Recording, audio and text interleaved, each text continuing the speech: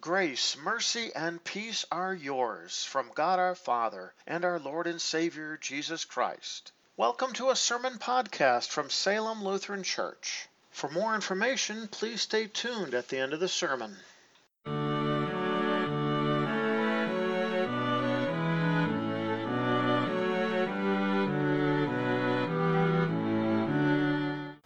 Please keep in mind that this is Holy Trinity Sunday, and so the emphasis is going to be on the fact that we worship the true God, who is one God, and yet he says he is Father, Son, and Holy Spirit. In other words, he is three in one, the triune God.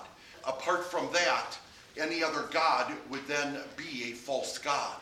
So with that in mind, we're going to be considering the closing words of the Apostle Paul in his second letter to the Corinthians, which is 2 Corinthians chapter 13, and that will be the basis for our sermon this morning. Our first lesson for this Holy Trinity Sunday, also the first Sunday after Pentecost, is found recorded in the book of Genesis, chapter 1, beginning at verse 1. In the beginning, God created the heavens and the earth. The earth was undeveloped and empty. Darkness covered the surface of the deep, and the Spirit of God was hovering over the surface of the waters. God said, "Let there be light," and there was light. God saw that the light was good. He separated the light from the darkness. God called the light day, and the darkness he called night. There was evening and there was morning, the first day. God said, "Let there be an expanse between the waters, and let it separate the water from the water." God made the expanse. He separated the water that was below the expanse from the water that was above the expanse, and it was so. God called the expanse sky. There was evening and there was morning, the second day. God said, "Let the waters under the sky be gathered together to one place, and let the dry land appear," and it was so. The waters under the sky gathered to their own places, and the dry land appeared.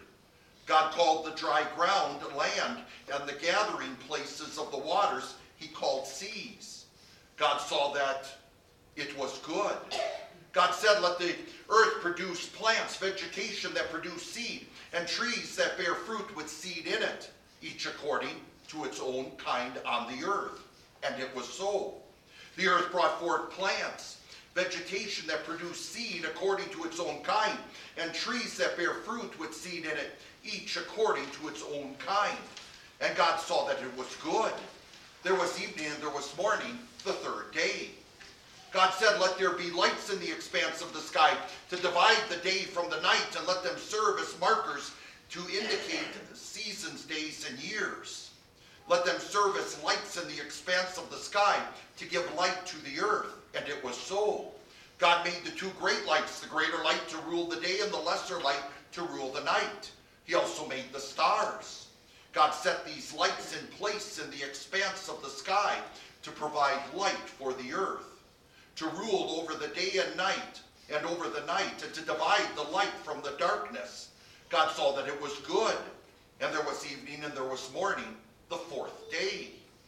God said, "Let the waters swarm with living creatures, and let birds and other winged creatures fly above the earth in the open expanse of the sky."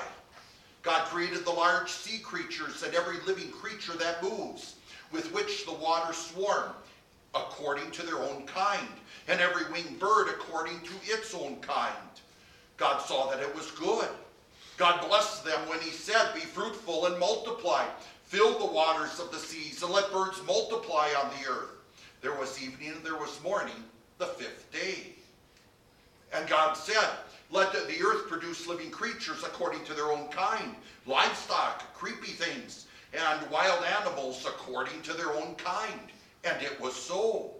God made the wild animals according to their own kind, and the livestock according to their own kind, and everything that creeps on the ground according to its own kind. And God saw that it was good. God said, "Let us make man in our image according to our likeness, and let them have dominion over the fish of the sea, and over the birds of the sky, and over the livestock, and over all the earth, and over every creepy thing that crawls on the earth." God created the man in his own image. In the image of God he created him. Male and female he created them.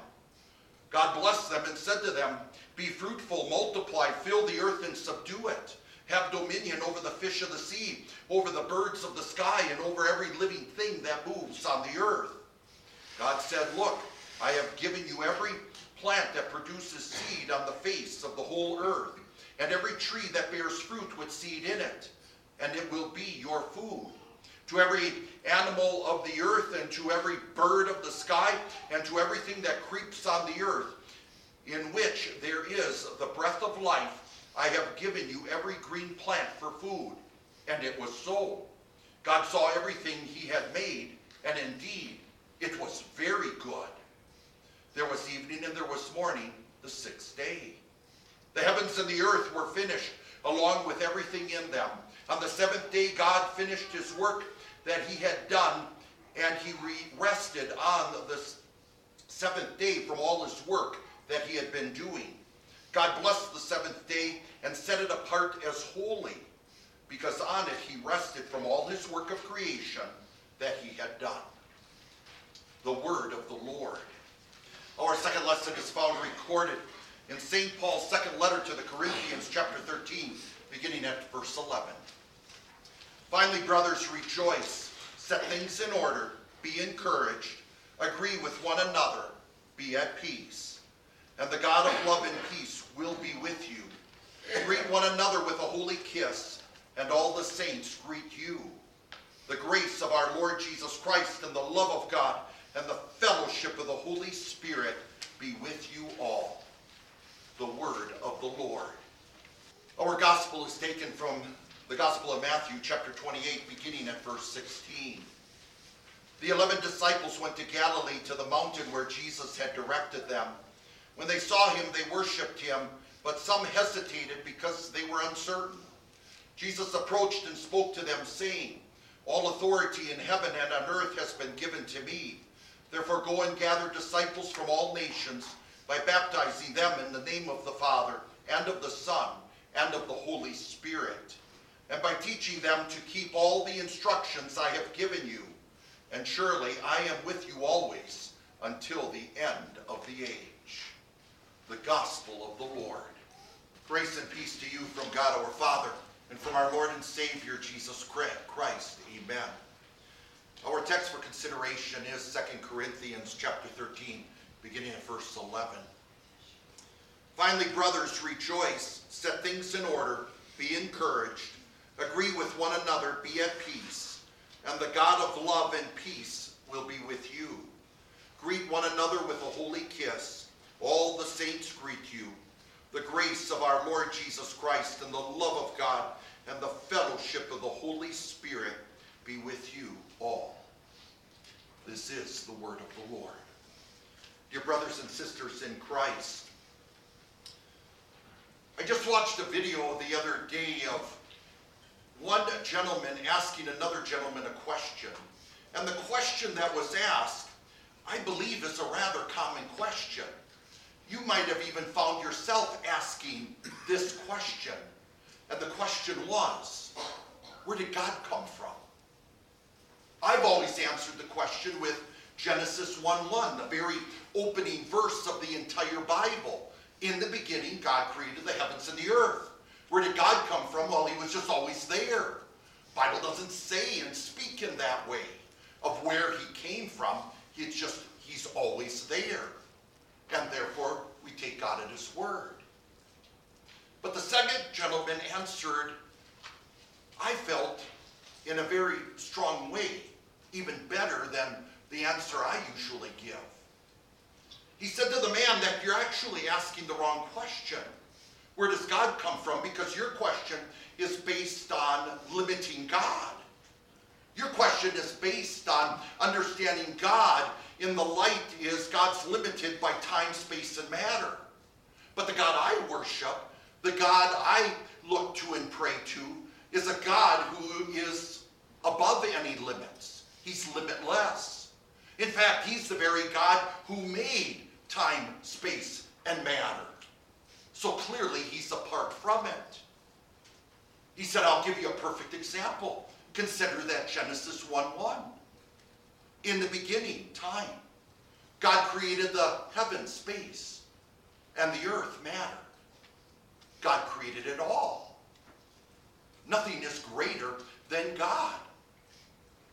And God created everything in 6 24-hour days using his almighty word. It's true of even everything that we need to support us in this life, like even a numbering system.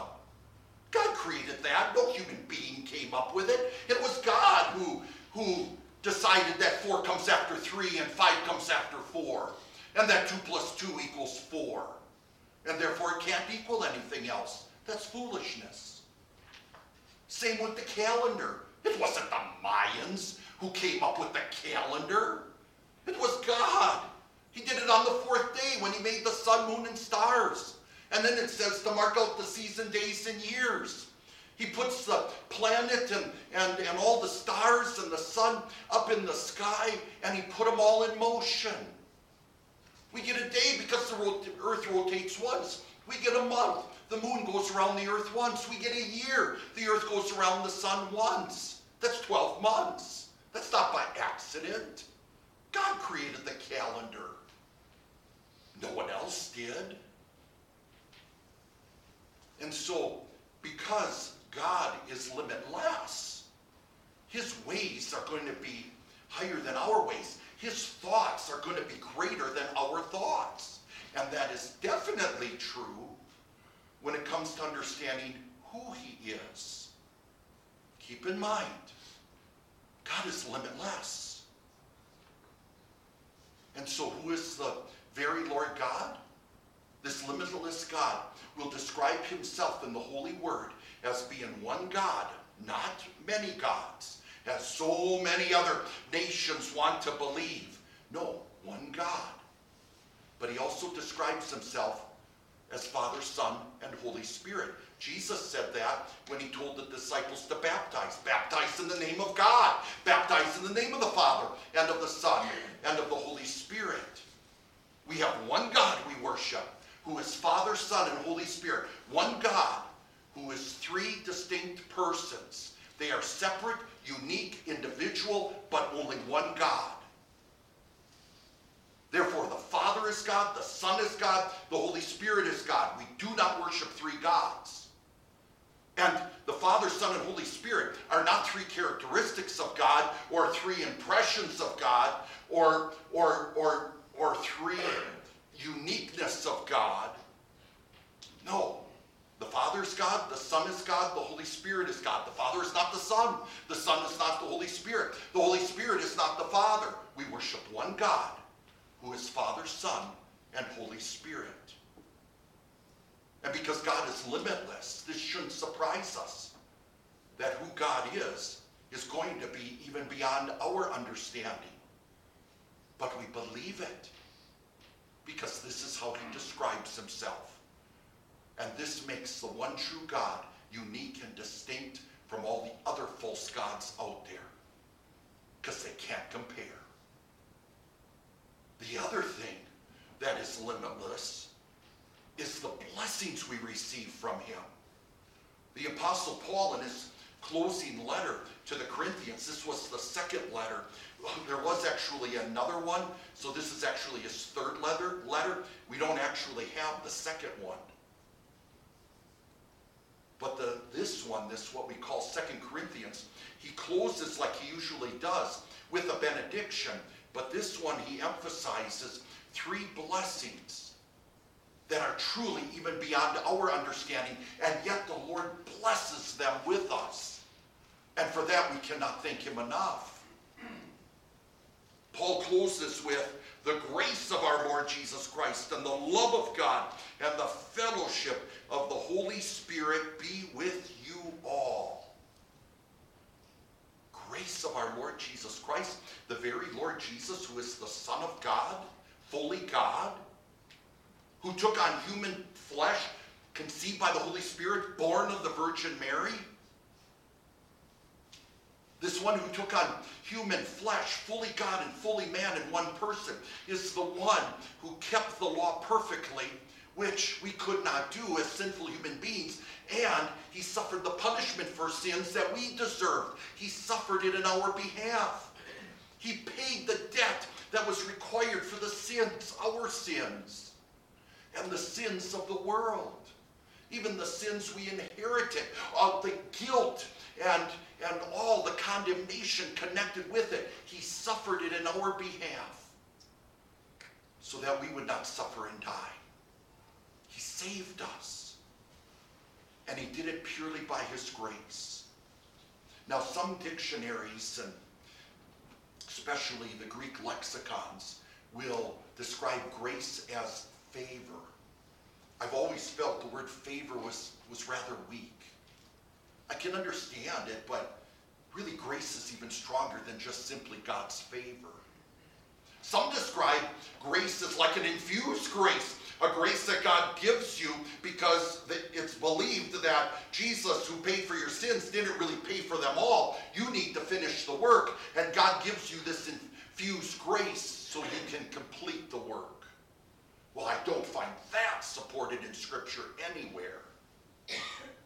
No, the best definition of grace, and this is even weak in and of itself because it's even greater than this, that grace is undeserved love, or a never failing love. It is like loving the unlovable. And so it is by the grace of God that we are saved. It is by the grace of God that you and I have the forgiveness of sins and the hope of everlasting life in heaven. In fact, the Apostle Paul, when he always mentions grace in the beginning of his letters, he includes one other word, peace. Grace and peace be to you. Grace, God's favor, God's undeserved love, God's never failing love, is not just a love that God has inside of him, but it's a love that comes out. It's a love that's seen by God's actions. And that action is peace. And the peace that our souls so badly need is that peace of forgiveness, that peace of hope, sure hope of heaven itself. This all is possible purely by the grace of God alone. And in connection with that grace, Paul in his concluding words adds this: finally, brothers, rejoice. He calls the Christians at Corinth brothers. And brothers can specifically mean biological brother. It can mean a spiritual brother. But also the word brother can be used like mankind, referring to all humankind. In other words, brothers can sometimes be used as referring to whether you're male or female. We're all brothers because the emphasis is not on being biologically male brother, but the emphasis is on the fact that we are family. The very Lord who died and won for us eternal salvation is the one that has united us to be a family of believers. And this is purely by the grace of God. And so, brothers, sisters, in the faith, rejoice. This is not joy of Dorothy going down the yellow brick road to the Wizard of Oz, and as soon as she comes across the witch, ooh, the joy is all over. No, this is joy that is beyond anything like that. This is joy even in the face of suffering and afflictions and trials. Even in the face of death itself, there's still joy because the victory is won. We have eternal salvation. We cannot thank God enough for it. And all made possible by the grace of our Lord Jesus Christ. You cannot know this grace except to know the Holy Word, because only in the Holy Word, the Bible, is this grace explained and shown and revealed to us. You will find it no place else. And therefore I cannot emphasize enough to always be in the Word. Not only to know about God's grace, but also to know about God's love. The love of God. It doesn't say the word Father, but because it's sandwiched between Jesus Christ and the Holy Spirit, clearly referring to God the Father. This love that's spoken of here is a very unique word. In fact, in the original language, the Greeks actually had 4 words for love. 3 of them are used in the Bible. One is, you probably know this, one is that Phileus love, that Philadelphia, that brotherly love. One is eros, it's called, and this is where we get our English word erotic from. So it's a very sensual love. But the love that's used here concerning the love of God is that Greek word agape love.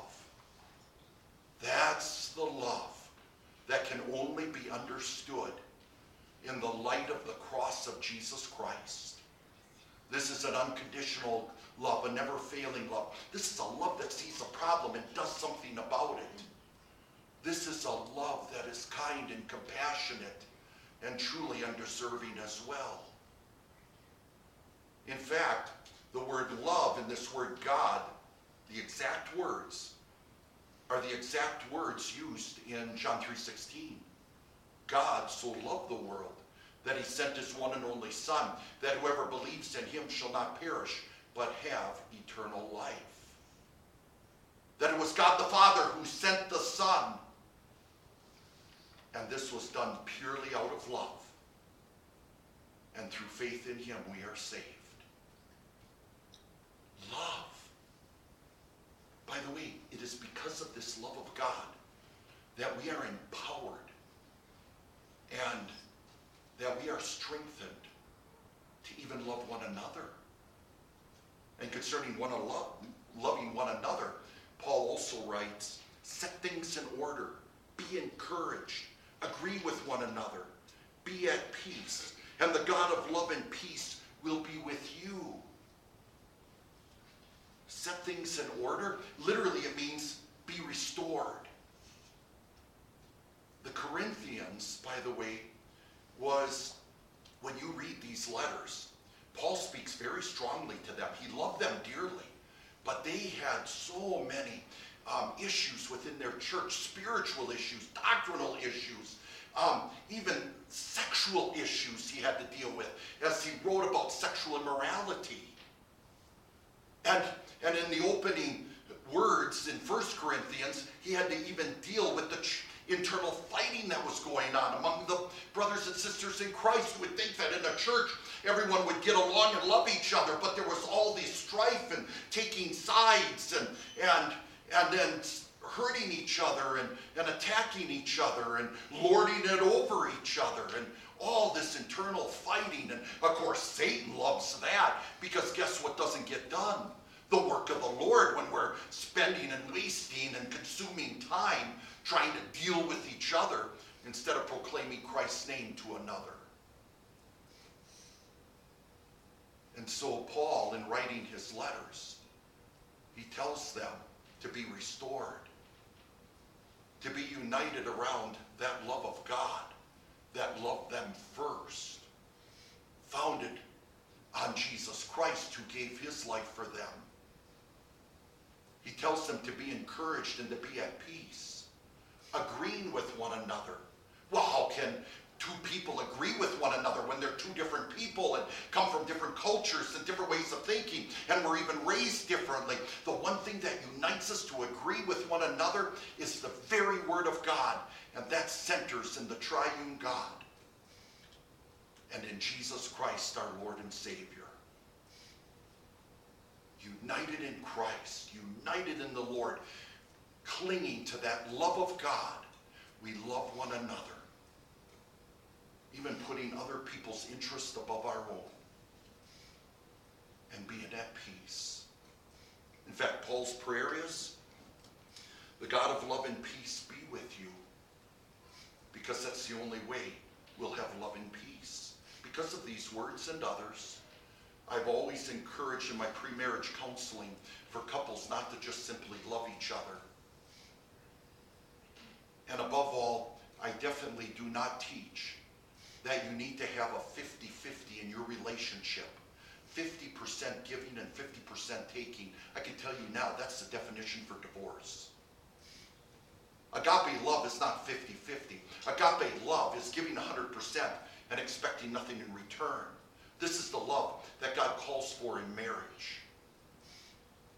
And that's why I always tell couples that when it comes to getting married and saying their vows of faithfulness to each other, do it out of love for the Lord, and out of love for the Lord for one another. In other words, as you grow in your relationship with the Lord, as you grow in his holy word, don't be surprised that you grow in your relationship with one another, and especially in love. This is true of all relationships. But we can never know what love really is unless we are in his word and understand his word and take to heart his word. That's also true when it comes to the fellowship of the Holy Spirit. The word fellowship here is the very same word that the Apostle Paul used in his first letter to the Corinthians when he dealt with abuses concerning the Lord's Supper. Recall these words.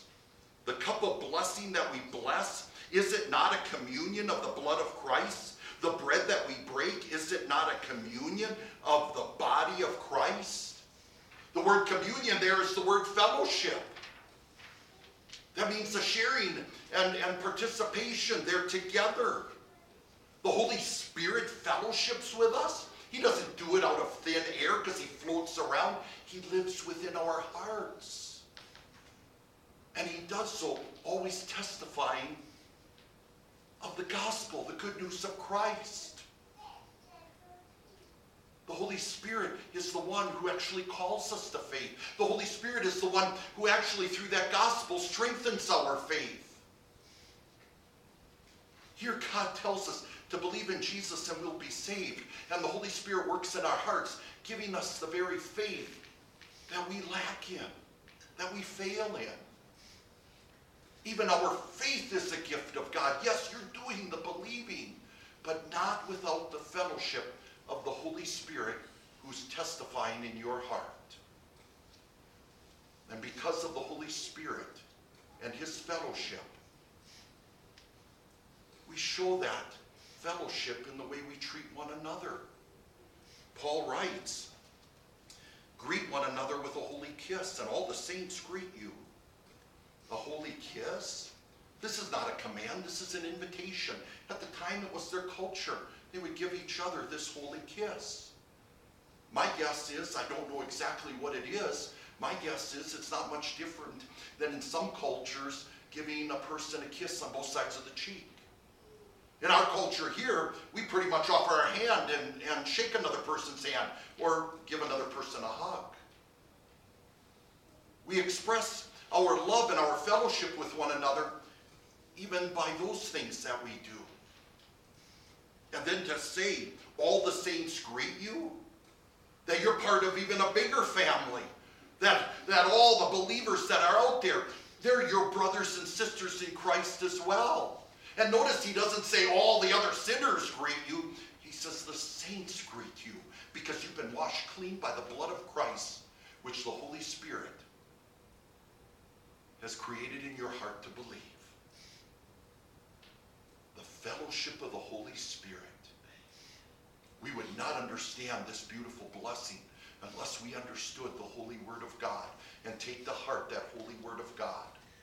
And I cannot emphasize enough the importance to be in that word, to grow in that word, to learn that word, take to heart that word, as you always take to heart that it is God's word. And our God is limitless. When I was at the seminary, I recall all the classes, the professors would usually end with a prayer. But there was one professor who didn't end with just a prayer. He would always close each class with the words, the grace of our Lord Jesus Christ and the love of God and the fellowship of the Holy Spirit. I was always so touched by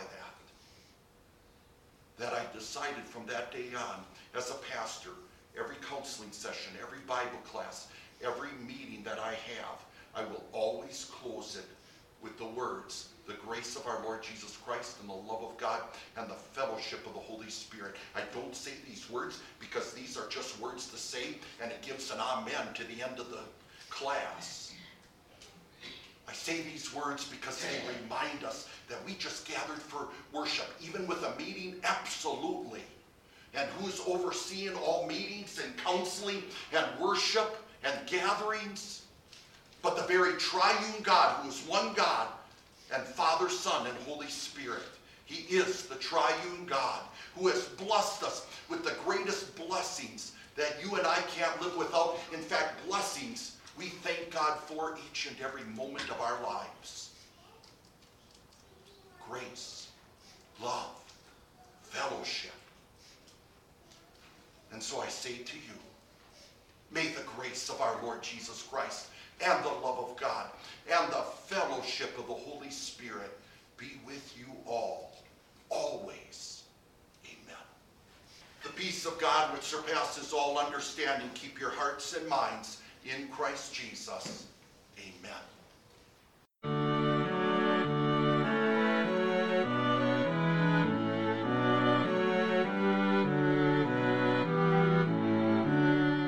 Thank you for taking the time to listen to a sermon podcast from Salem Evangelical Lutheran Church. If you have any further questions or would like to learn more about Salem Lutheran and its ministry, please check out our website at www.salemevlutheran.org.